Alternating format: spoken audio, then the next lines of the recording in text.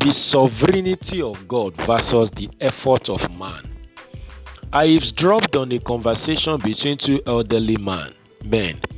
They obviously had seen a lot in life given their age and tone of their conversation.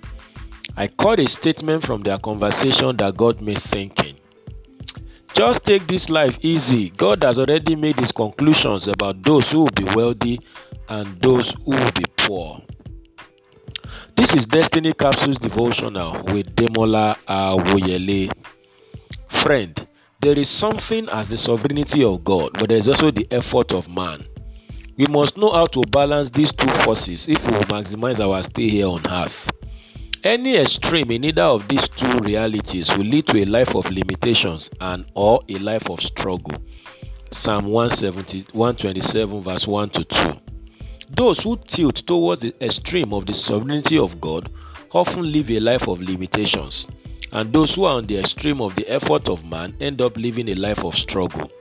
While the sovereignty of God teaches that whatever man would become is based on what God has already concluded, the effort of man speaks to the responsibility everyone has to take for their outcomes in life.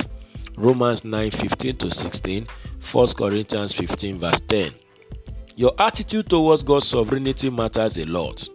When you think that the sovereignty of God is to your disadvantage, you will lack the motivation to stretch for success and accomplishment in life.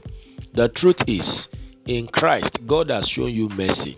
The sovereignty of God is to your advantage. Romans 9:23, Ephesians 2 verse 4. You have been given permission to succeed. Trying to apply efforts against the will of God for your life is to kick against the pricks. Act 9:5 to 6.